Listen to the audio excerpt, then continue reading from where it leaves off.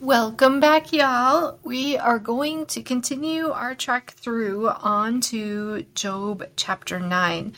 And we left off in Job chapter 8 where his friend Bildad had responded to Job. So now we're going to have Job respond to that response. Verse 1. Then Job spoke again. Yes, I know all this is true in principle, but how can a person be declared innocent in God's sight? If someone wanted to take God to court, would it be possible to answer him even once in 1,000 times? For God is so wise and so mighty. Who has ever challenged him successfully? Without warning, he moves mountains, overturning them in his anger. He shakes the earth from its place, and its foundations tremble. If he commands it, the sun won't rise, and the stars won't shine. He alone has spread out the heavens and marches on the waves of the sea. He made all the stars, the Bear and the Orion, the Pleiades and the constellations of the southern sky. He does great things too marvelous to understand. He performs countless miracles. Yet when he comes near, I cannot see him. When he moves by, I do not see him go. If he snatches someone in death, who can stop him? Who dares to ask, "What are you doing?" And God does not restrain his anger. Even the monsters of the sea are crushed beneath his feet. So who am I that I should try to answer God, or even reason with him? So we still see here, even through everything that's going on and everything he's enduring and going through right now, he still has a sincere, deep reverence and fear of God. In spite of everything that's going on around him, he still keeps his awe of God strong. In verse 15, even if I were right, I would have no defense. I could only plead for mercy. And even if I summoned him and he responded, I'm not sure he would listen to me. For he attacks me with a storm and repeatedly wounds me without cause. He will not let me catch my breath, but fills me instead with bitter sorrows. If it's a question of strength, he's the strong one. If it's a matter of justice, who dares summon him to court? Though I am innocent, my own mouth would pronounce me guilty. Though I am blameless, it would prove me wicked. I am innocent, but it makes no difference to me. I despise my life. Innocent or wicked, it's all the same to God. That's why I say he destroys both the blameless and the wicked. When a plague sweeps through, he laughs at the death of the innocent. The whole earth is in the hands of the wicked, but God blinds the eyes of the judges. If he is not the one who does it, who is? And he again is saying God is in complete control of everything here. In verse 25, my life passes more swiftly than a runner. It flees away without a glimpse of happiness. It disappears like a swift papyrus boat, like an eagle swooping down on its prey. If I decided to forget my complaints, to put away my sad face and be cheerful, I would still dread all the pain. For I know you will not find me innocent, O God. Whatever happens, I will be found guilty. So what's the use of trying? Even if I were to wash myself with soap and clean my hands with lye, you would plunge me into a muddy ditch, and my own filthy clothing would hate me. God is not a mortal like me, so I cannot argue with him or take him to trial. If only there were a mediator between us, someone who could bring us together. The mediator could make God stop beating me, and I would no longer live in terror of his punishment. Then I could speak to him without fear, but I cannot do that in my own strength. This is a really huge foreshadowing of Jesus. Jesus is our mediator between us and God. He's the mediator. He is the Savior, the one that reconnected with us to God. He bridged that gap for us so we can talk to God and have a direct, intimate, personal relationship with God. And because he died on the cross, we are free of our sins and we're forgiven. So we don't have to live in terror of punishment because we're cleansed, we're pure before God because of the sacrifice that Jesus made on the cross. And we can speak to God without fear. We can cry out to God.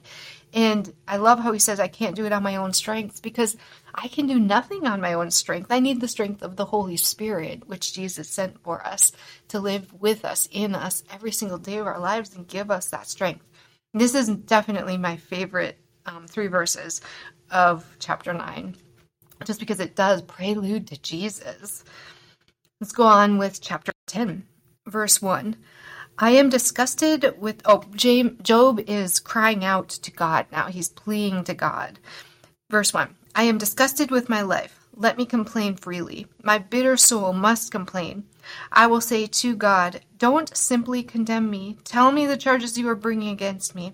What do I gain by oppressing me? Why do you reject me, the work of your own hands, while smiling on the schemes of the wicked? Are your eyes like those of a human? Do you see things only as people see them? Is your lifetime as long as ours? Is your life so short that you must quickly probe my guilt and search for my sin? Although you know I am not guilty, no one can rescue me from your hands. You formed me with your hands. You made me, yet now you completely destroy me. Remember that you made me from dust. Will you turn me back to dust so soon?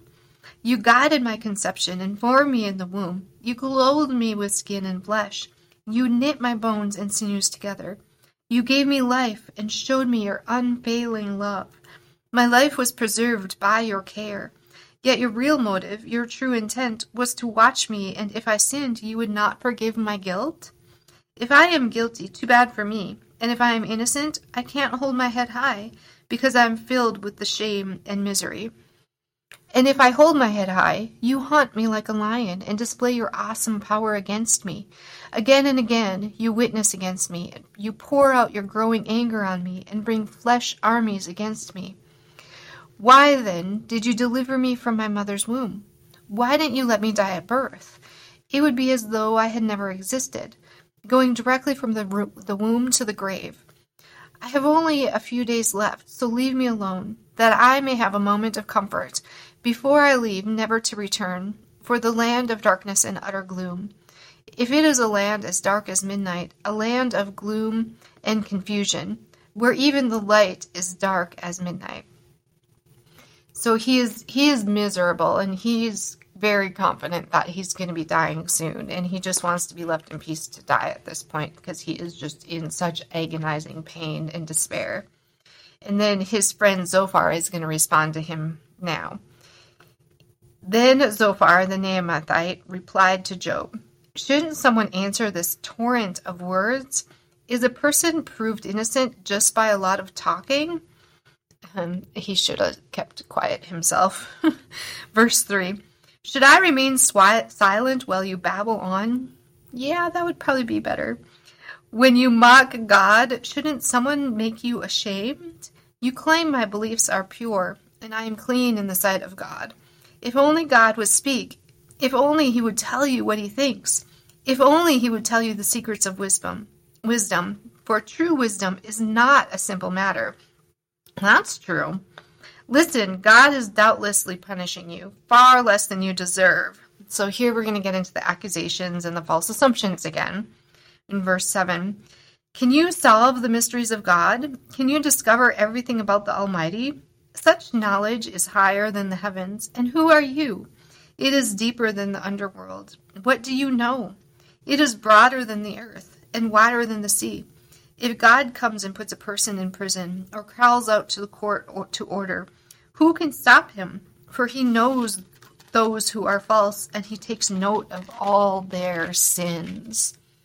An empty-headed person won't become wise any more than a wild donkey can bear a human child. If only you would prepare your heart and lift up your hands to him in prayer. Again, we're assuming and accusing.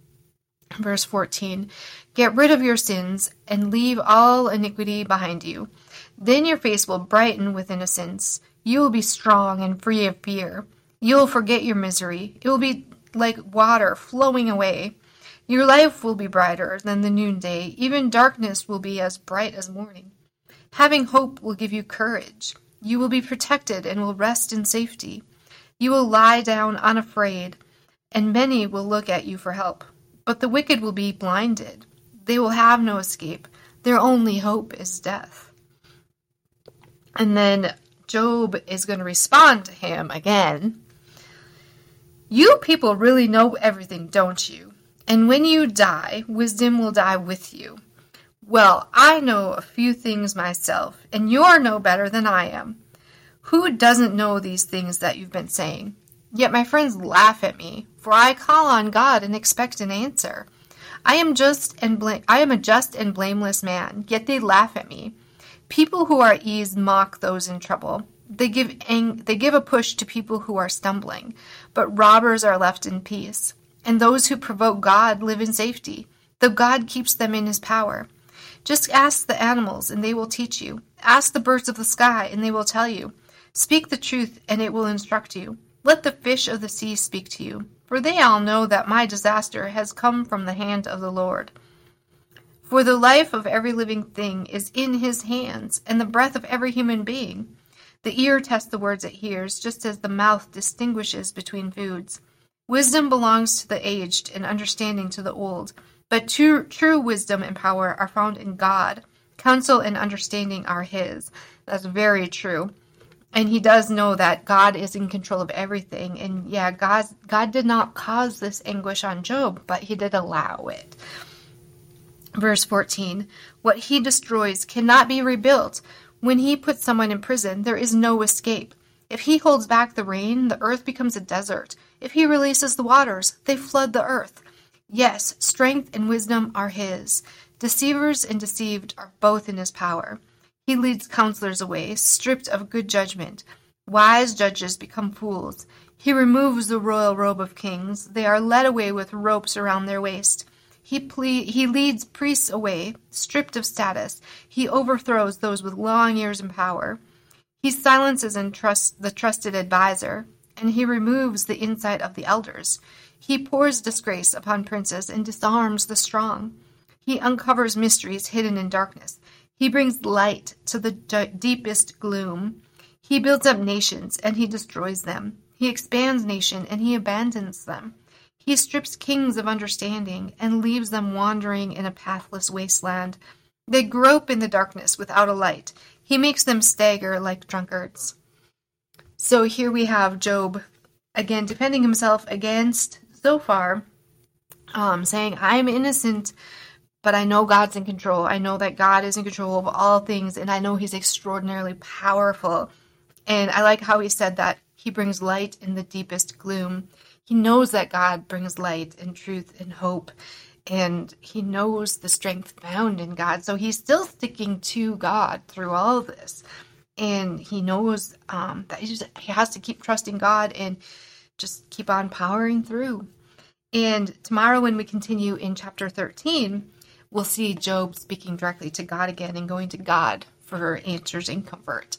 So I hope the day finds you well, and we'll be back again tomorrow to continue through chapter 13. I hope you're all having a great day.